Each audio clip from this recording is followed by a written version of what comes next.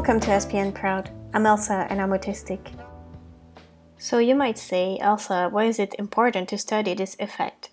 Well, characterizing the factors that protect girls from autism could help researchers develop targeted treatments or lower the risks associated with the condition.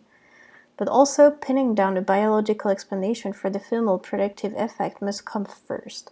So far, all the evidence in support of the theory is indirect. Ideally, scientists would identify specific aspects of molecular pathways in girls that underlie their resistance to autism.